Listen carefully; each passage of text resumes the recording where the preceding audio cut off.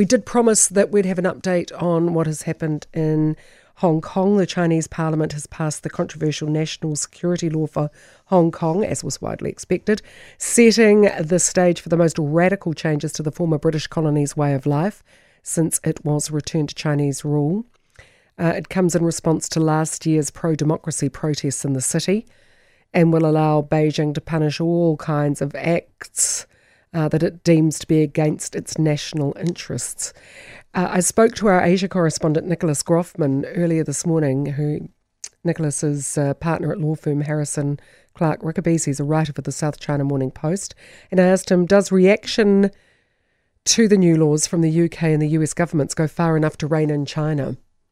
We can't rein in China by ourselves. There has to be a movement within China. The moderates, though, have been a little bit undermined in the lead-up to this enactment because there hasn't been sufficient pressure on, for example, British companies to keep silent on this law when they were given pressure by the Chinese government.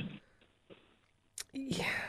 I mean, we've seen the democracy groups in Hong Kong just disbanding overnight almost, saying, well, you know, we're not willing to protest if it means we're going to face life imprisonment. Yes, and who can blame them?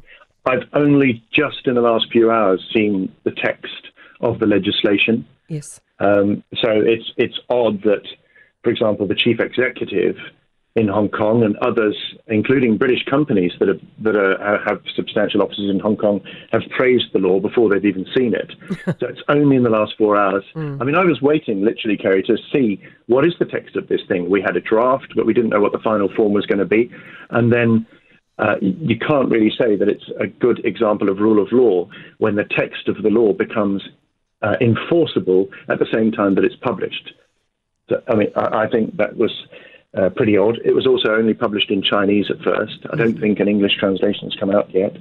And as you say, you know, why would you risk your neck even talking to foreign journalists criticizing the Chinese government when that's listed as one of the offences under the new law?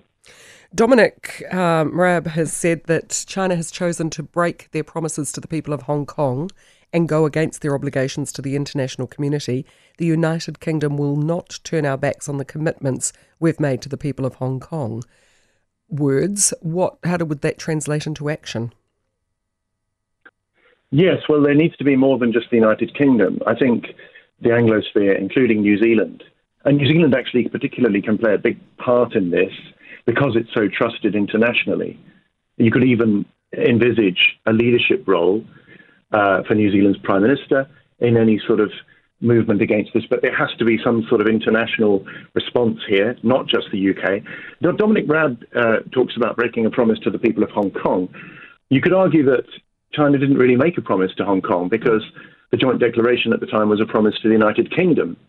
So it's the United Kingdom really needs to stick to its guns on that. And yeah, there needs to be some sort of action. I don't know whether it be legislation. I spoke the last time we spoke.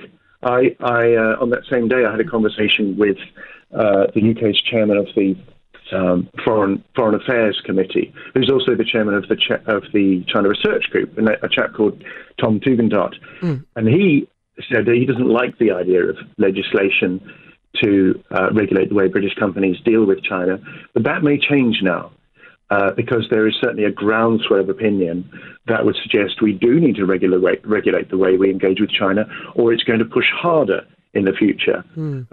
It's seen that it can get away with this, and I think what Raab's point is that we need to show that perhaps it can't, or at least to make it very costly for China. Exactly, hitting them in the pocket, as opposed to pleading to better natures. Well, if we can, but all that, Kerry, I think all that influence has gone the other way, because China at the moment views the world as, at least commercial interest, as driven just by what's in its pocket.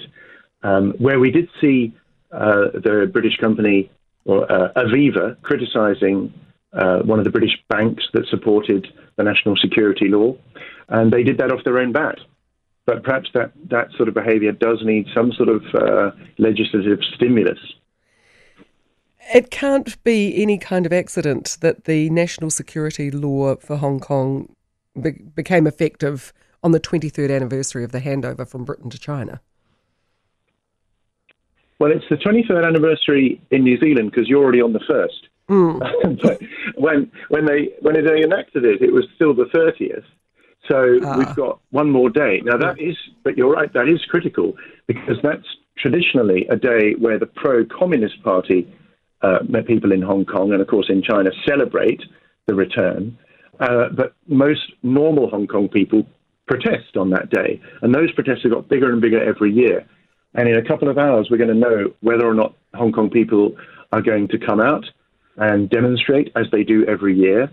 I think my hunch is that they will. I think Hong Kong people have shown themselves to be extremely brave in the face of, well, I was going to say oppression. I think that's probably the right word. Certainly it is now that these laws apply to them. They may not come out under those specific organizations that are very sensibly disbanded.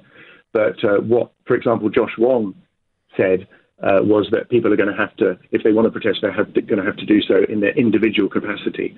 And I'm certain that they will. Well, that remains to be seen. Be heavy penalties for those who are picked up.